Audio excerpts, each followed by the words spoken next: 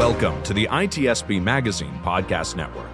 You're listening to a new episode of Secure Your Strategy Podcast, where your host, Chloé Messdaghi, provides strategies to leaders and managers on how to repair critical issues in security and tech. We're glad you've tuned in. It's time to secure your strategy and your stakeholder approval. Knowledge is power, now more than ever.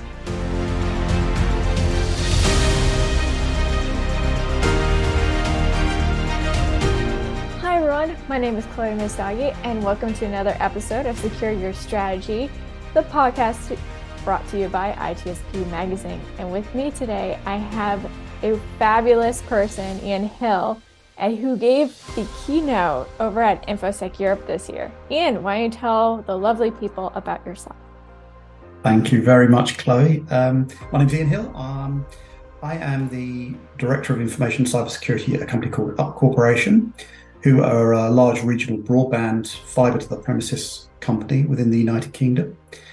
I've been there for about a year now, and I've been in the cyber and information security world for way too long, over a quarter of a century now. And that sounds really a long time when you mention it like that. But, you know, I've taken all the rough with the smooth, and I'm still here, still fighting. So you've seen some things, and I would imagine maybe when you were at InfoSec Europe, you got overwhelmed by the amount of vendors. And I don't know about you, but getting all those, it seems like it's getting worse every year. Because now they will contact you excessively on LinkedIn. They will find out where you live and send you something in the mail. They will call your phone. They will do everything possible. And I don't know about you, but that seems awfully terrible to deal with as someone who's a CISO. So tell us about how was the scene when you were there? It was good fun. It was great to see InfoSec really sort of coming back to strength over at Excel Centre. One thing I did notice actually was a lot of new vendors I had not seen there before. Some of the big vendors missing. I was surprised not to see the likes of Checkpoint, Fortinet, people like that. But a lot of new vendors. So I think there's a lot of new people coming into the market, new vendors coming into the market.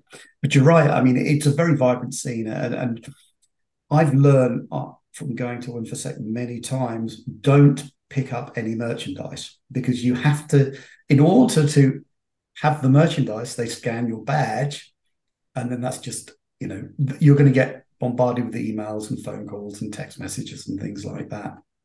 So back in the day when I was, maybe a green behind the ears techie, I'd pick up every bit of merch going, come out with bags of it, but not now, because it's one of those areas that I find quite frustrating as a seasoned CISO. And when I go into a company and that, I get to know the business, I get to know the risk, I get to understand the business requirements and what products and services are needed. And I get bombarded every day, literally every day, phone calls, emails, LinkedIn requests from vendors trying to sell me stuff, cyber bling, as it's becoming known, without having any idea what my risk profile, my business risk profile is. I know about that, but it's interesting because shows like InfoSec are really great for getting out there once a year or however many times to go to different shows and seeing what's out there, seeing for yourself. When I go to InfoSec, I've got an agenda in my mind. I want to see some of the meet up with friends and network, go to some of the sessions, but I would also go around the vendors at my leisure, looking at where things are going, what's new, what's old, what's going on. And in the back of my mind, if you like, reconciling that with what I know I need for my business, if I need anything at all. So I do find it very frustrating to have, people ring back. And I do appreciate, these guys, they're salespeople. My son works in vendor sales. So I know what it's like. They've got targets to meet. But I think that's something, Chloé, that potentially there are so many vendors in the marketplace now, so many products. I think there's much more competition now, so it's much harder getting the deals. I think that's what's making the sales guys sort of more aggressive and maybe slightly intrusive because they've been given tough targets in Yeah. what I think is becoming quite a saturated market space. And I think when I go to InfoSec and you see so many new vendors you've not seen before, I'm thinking, oh, this is quite interesting actually. But I didn't actually see any radically new It's like the technology or same service. stuff over Same and stuff. over. Exactly, Chloe, exactly. Every so often you get something that springs up. You think, oh, that's interesting. Let's have a look at that. But you're right. Generally, it's the same stuff. But I really enjoyed it. Certainly in the UK, it's the place to be. I know, over in the States, you guys have RSA, and I've been to that before, and that's massive. Massive indeed. I got the opportunity to go to InfoSec Europe. I think it was in 2018, I want to say.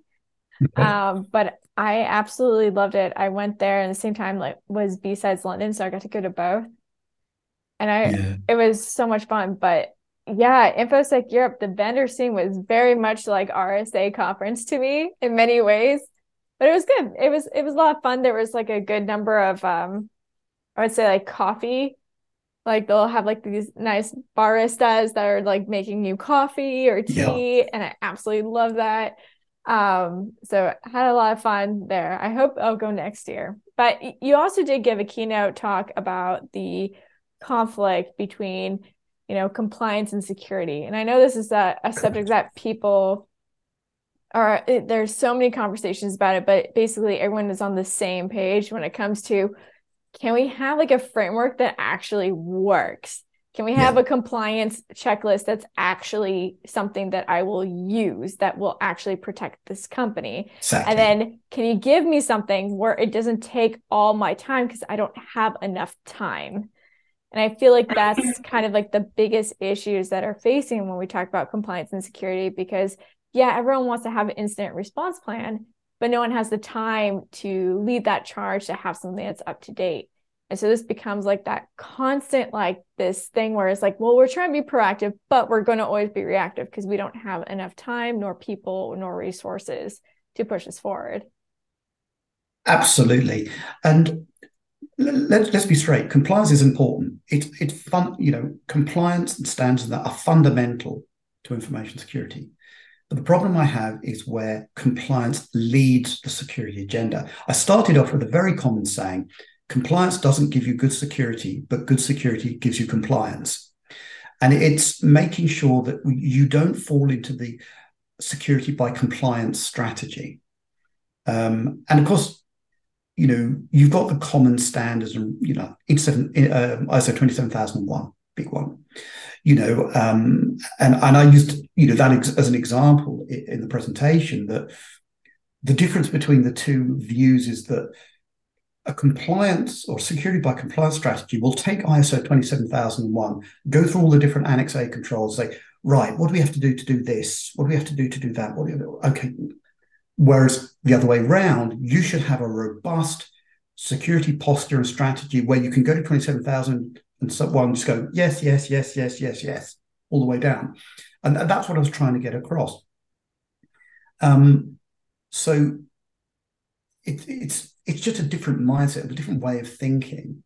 Of course, part of the problem as well is that, just as you alluded to, there's no one size fits all from standards and regulations. And you'll often find that mature companies will actually adopt their own security framework, which is a hybrid of two.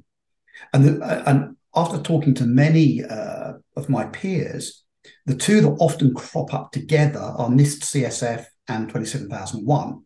Clump those two together, you've sort of got most of what you need. Obviously, there's things like PCI DSS, so if you're handling card holder payments and things like that, you've got to do PCI as a requirement for the standard. But it's looking at what you need as a business. And businesses are different. I've worked in finance, I've worked in telecommunications, I've worked in the construction industry. And the security requirements and posture of the construction industry are very different from the finance industry, not least of all because the regulations are very different. So you start with the business, what the business does, the process, the security posture, the risks.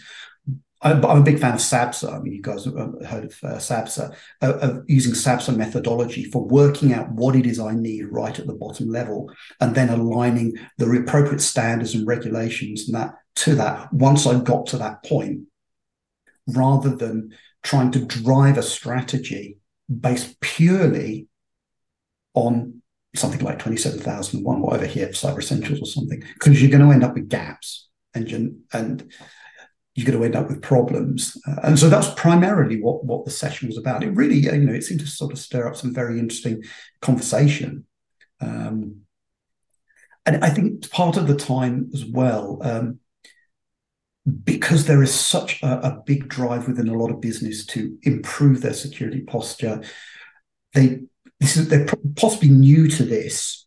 And so they're looking for a quick way of improving posture, and things like 27,001 stands that look like a quick route in.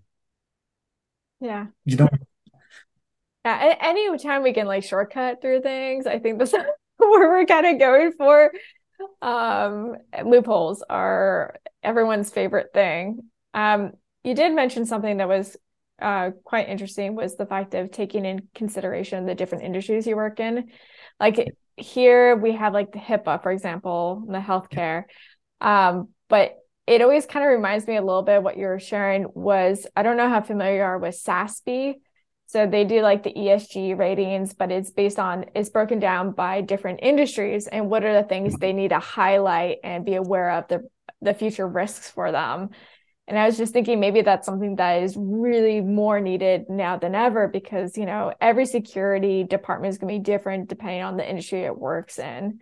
Like education, you're going to have other privacy things you're going to have to be more aware of versus, say, finance. And so it makes a lot of sense. And do you see that being kind of like the road for the future when it comes to cybersecurity and compliance? Yeah, that's an interesting one. I just as you were saying that, I was thinking that along similar lines, something that's starting to gain traction over here in the UK, which is something that you've had in the States for a while, is SOC 2. And SOC 2 is now starting to sort of get much more established over here as something that's broad enough and sort of deep enough to cover not everything, but wider level of bases. Again, it's something we've just done in the company I've got that I work for. It's a difficult one to predict where things are going. That's the trouble with these sort of standards. One of the things I mentioned in the session was standards tend to take a long time to keep up. So I use the example 27,001. We've got 2022 version now. Previous version was 2013.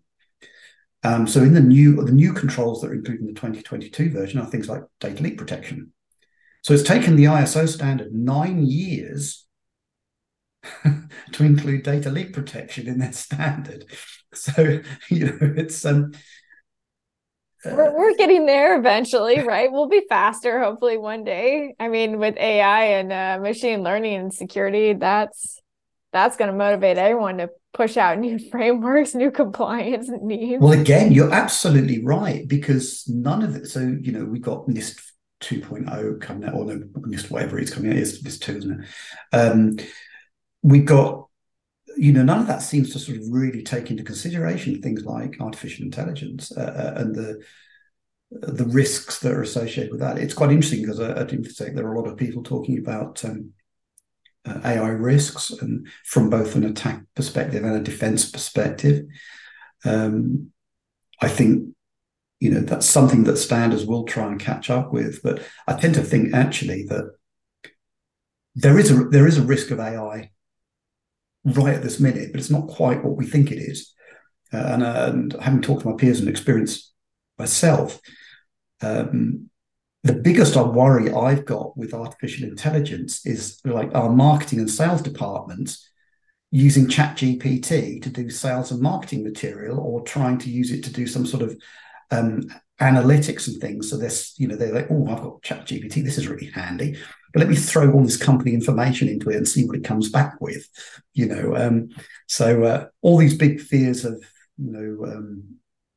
AI attackers and Terminator and stuff like that. Yeah. I'm far more worried about what our employees are using it for, thinking it's a shortcut to sort of do some of their work and not appreciating the risks of potentially sharing information, might be personal information or whatever, with this thing and not knowing really what's happening to that information. It goes into this black box of complete mystery, and then we have to figure out what is this mystery like, but then we don't have time to look into the mystery nor to figure out how MLs are designed. It's great. It's like, it seems like the perfect situation for a risky situation to occur. Yeah, absolutely. And I'm sure that a lot of security professionals now are including that on their risk registers, saying like, what is the risk of AI? And again, it will vary from business to business. It's an emerging risk, as you've got ChatGPT-4 and you've got all these other new large language model engines coming on board. So, not taking away from all the current risks we have to put up with, I can see in the future that's going to be something that's going to have a lot of people scratching their heads. Yeah, I've already kind of seen like how different organizations in InfoSec right now are trying to figure out, okay, how do we let people know about these risks and let them understand how these risks play out in ML worlds? Because it's not always going to be traditional security that could be used on, AI in general. And like seeing this scramble happening where everyone's like, oh my God, we need to do something about this like really fast. It seems like we're kind of just trying to figure it out rapidly fast. Well, the whole world's already starting to use it and it's been pushed out, and now it's just getting more and more out there. And I that's something that concerns me, is like we need to get a little bit faster and more proactive, but it's always a hard thing. And I don't know if you've noticed it too, but like our industry, so many people are burned out. They don't have enough time and they feel exhausted. And now they have to learn how ML are designed and to understand how those play security risks. I don't know about you, but is there any advice that you have for people or leaders that are dealing with these situations? Because it is important for us to learn, but it's always hard to get in new information when we're burned out because we're not taking it in. You're absolutely right. And I've noticed that certainly in the last few years, and I've been at CISO level for a long time, that I am seeing burnout a lot at the CISO level and at the senior cyber level, because it's relentless.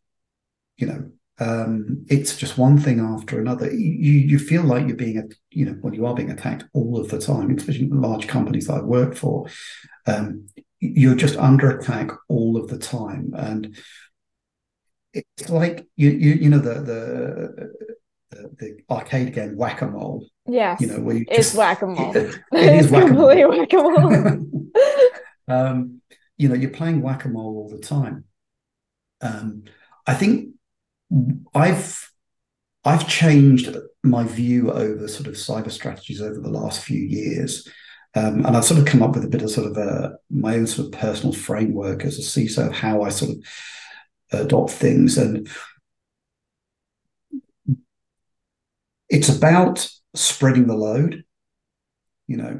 Back in the day, and to a lot of companies these days, still have that very much siloed mentality to cybersecurity. So you've got this team of cyber professionals, InfoSec professionals under a CISO. It's sort of a bit of a sort of dark art, and they send out diktats about what you can and can't do, and you can't question what they do, and you're never really sure what goes on. They spend lots of money, and it's like, don't worry, we're protecting the business, and that very much siloed approach and slightly autocratic approach, for me, that's out of the window. I've very much evolved to a more federated security strategy. We've got to a point in time where information security is everyone's problem and everyone's responsibility. So federate that out into the business. So I started my own sort of journey with this, with the companies I've worked for recently, much smaller cyber team, and a much more federated responsibility of security across the entire business amongst the subject matter experts within their own functions. And at the same time, look more to outsourcing to manage detection and response, outsource companies. Because the attacks are getting so complex, so sophisticated, the threat landscape is increasing almost exponentially. Very few companies can afford an internal capability to meet the demands.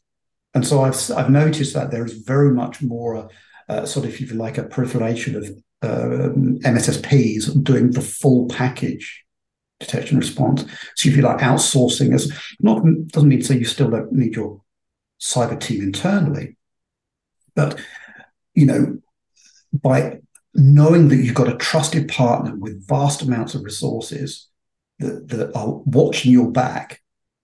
I put it previous company. I put it quite bluntly to an MSSP that we eventually took on. I said, look, I want to give you the scenario I want is like you ring me up at 12:30 on a Sunday morning. You've got ransomware. We've got it contained. Go back to sleep. That sort of relationship with an MSSP where they're watching your back. They've got the resources and capability. But at the same time, you've got a niche little cyber team internally and a federated responsibility, giving ownership and responsibility to a far wider group of people within the business who can support and be part of the defense and response. And very much, and that for me helps sort of, if you like, reduce the sort of stress levels. I mean, you still get stressed. CISOs are naturally stressed anyway, because it comes with the territory. So stressed right now. But if you know you've got a lot of people that have got your back, it makes life a bit easier. I would agree on that. I think that's one of the things that I know that some CISOs, they've been actually considering leaving the field because they don't feel like anyone has their back.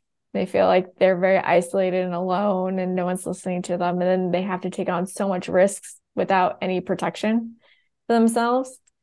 And that concerns me if we're going to a future where cybersecurity is going to be having a bigger and bigger role ahead of times.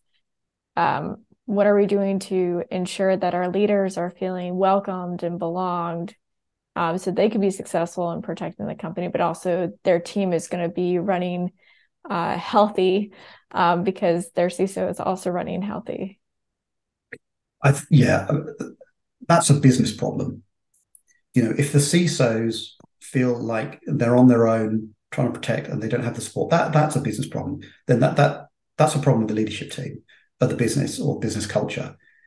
And, either that business culture has to change or, you're absolutely right, the CISO find a job where they have the support of the business and, the business as a whole, not just the leadership team, the business as a whole.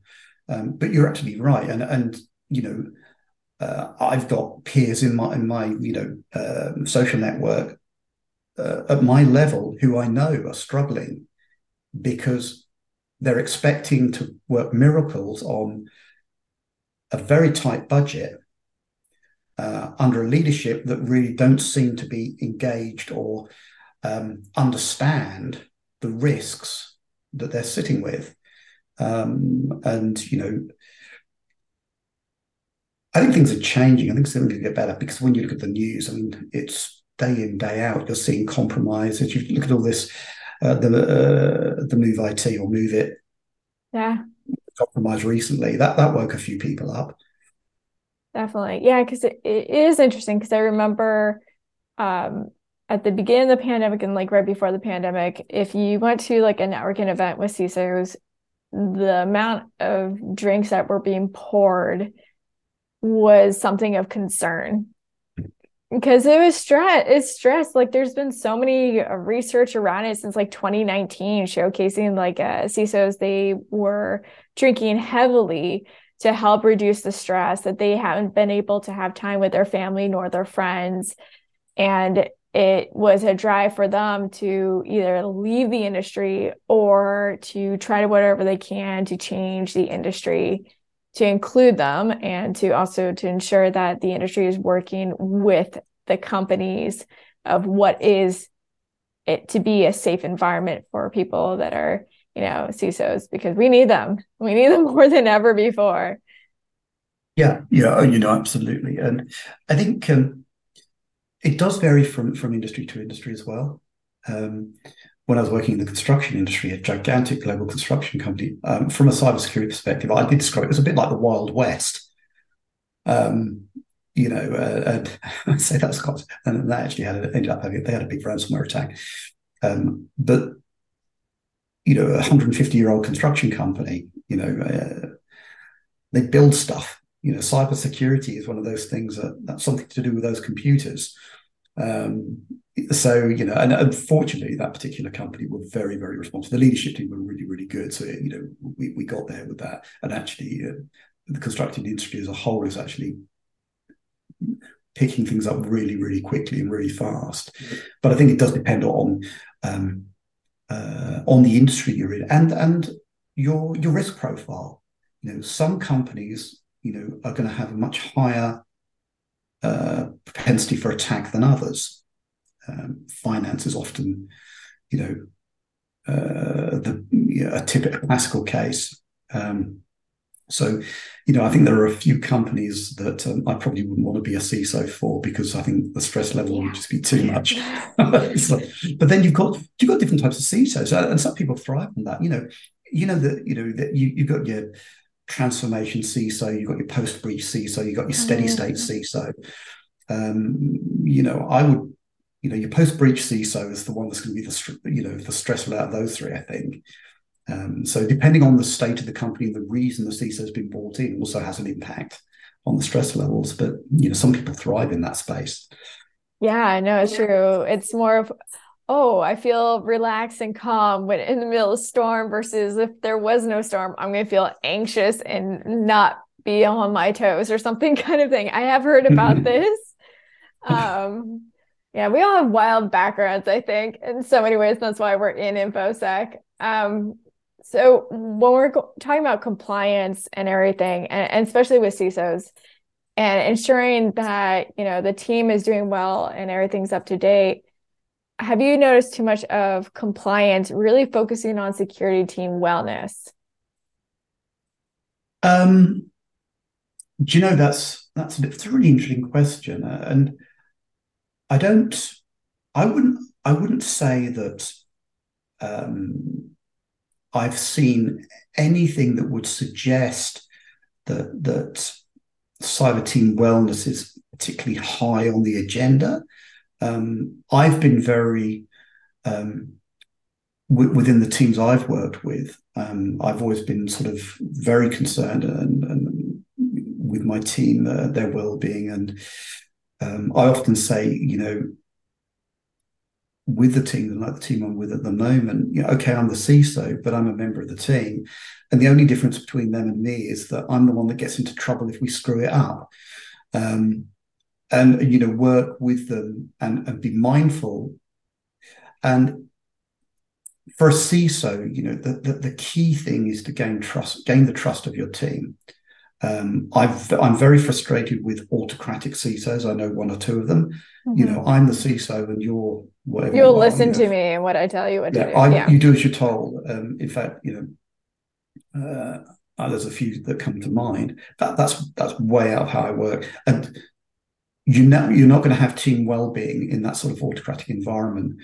But where you have an environment where you are a team and the CISO is just another member of the team, and you look out for each other, you be mindful of their circumstances and their mental health. It's a big thing in our world, and look after them, and eventually, you gain their trust. They'll look after you.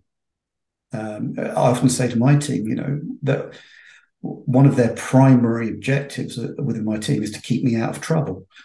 So that's really it's mutual respect. It goes both ways. You do well, I'll do well. We're all going to cover each other. That's good teamwork.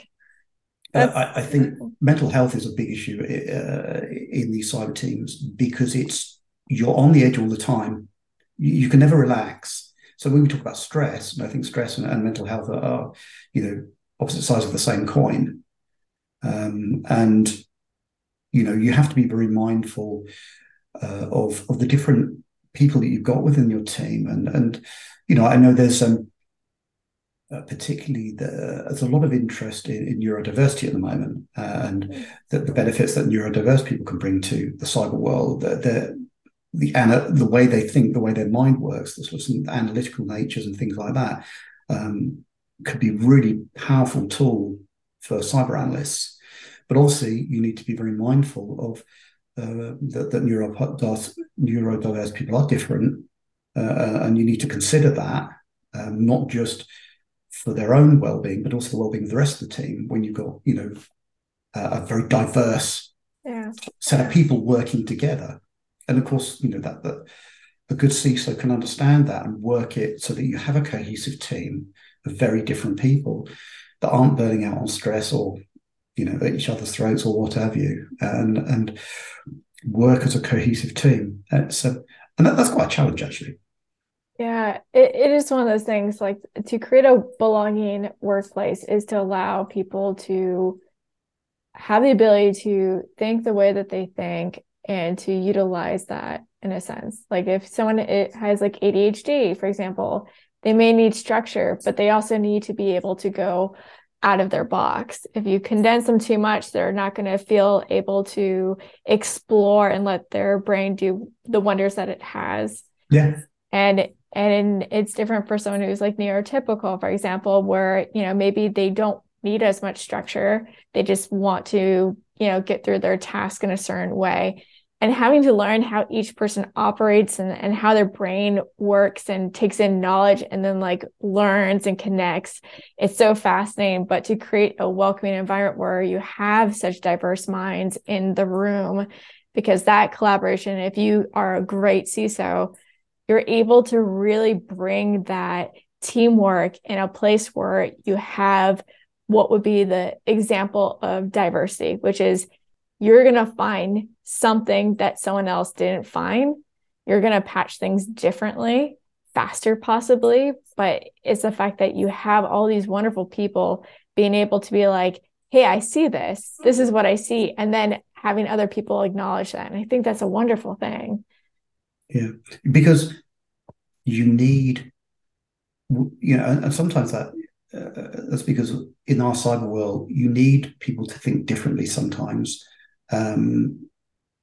Because things are changing so fast, unpredictable, new threat vectors and things like that occurring all the time. It does need a different way of looking at things sometimes, and I've been very lucky that I've had the opportunity to have very diverse and very wide-ranging people in my teams, certainly over the last number of years or so. And again, I've gone about it where I know what I need from a team. Now I just need to find the right people. And so, from a diversity and inclusion perspective, I don't, subscribe to the sort of that you've got to have X number of women or X number of I just want the right people. If they happen to be whatever, fine, whatever. I'm not fast. I know what I need to do these roles. And I've been very lucky that purely, when I was at the construction firm, actually, I had quite a big team, and they were very diverse. But it wasn't because I chose them to be that way. It's because I was asked particular roles, and it showed that you can build diversity into the team without actually looking for it. Yeah, I think we all have some sort of difference for every, in every single room, which is fantastic. Sometimes the diverse is the things that aren't apparent to the eye.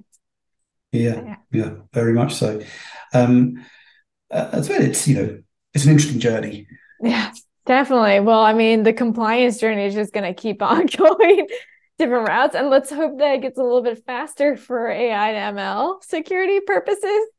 Because I don't know about you, but that keeps me up at night now, officially. Oh wait, it's I I was trying to think what keeps me up. What do you think when you say that? What keeps me up awake at night? I always find the biggest risk, and I wonder if many other CISOs find this. Our biggest risk is you don't know what you don't know, and that's what keeps me awake at night. I always worry, what is it I don't know? The what ifs just start playing in your head. But but to be able to acknowledge that, I think is a good positive thing. If we don't acknowledge that, we don't know everything, I think that's a problem right there. Because I feel like those tend to be like people that are very stuck, and they won't be able to understand other people, won't be able to manage people in a way where it's empowering. Instead, it's disempowers. So I think having that curiosity, the what ifs, and the things that keep you up at night, it also shows that you're probably a good leader, and that's all I'm going to say. Oh, bless you. You'd have to ask my team that. I'm not sure. It depends what frame of mind you get them in. Will dictate what answer you get. Exactly. Well, Ian, it was lovely to have you on here. I'll have to get you back on soon. And everyone, I'll see you on the next episode. And until then, stay safe and have fun. Thank you again, Ian. Thank you very much, Chloe. Take care. Bye-bye. We hope you enjoyed this episode of Secure Your Strategy podcast with Chloé Messdaghi, part of the ITSP Magazine podcast network. If you learned something new and this conversation made you think, then share this channel and ITSPmagazine.com with your friends, family, and colleagues. If you represent a company and wish to associate your brand with our conversations, sponsor one or more of our podcast channels. We hope you will come back for more stories and follow us on our journey.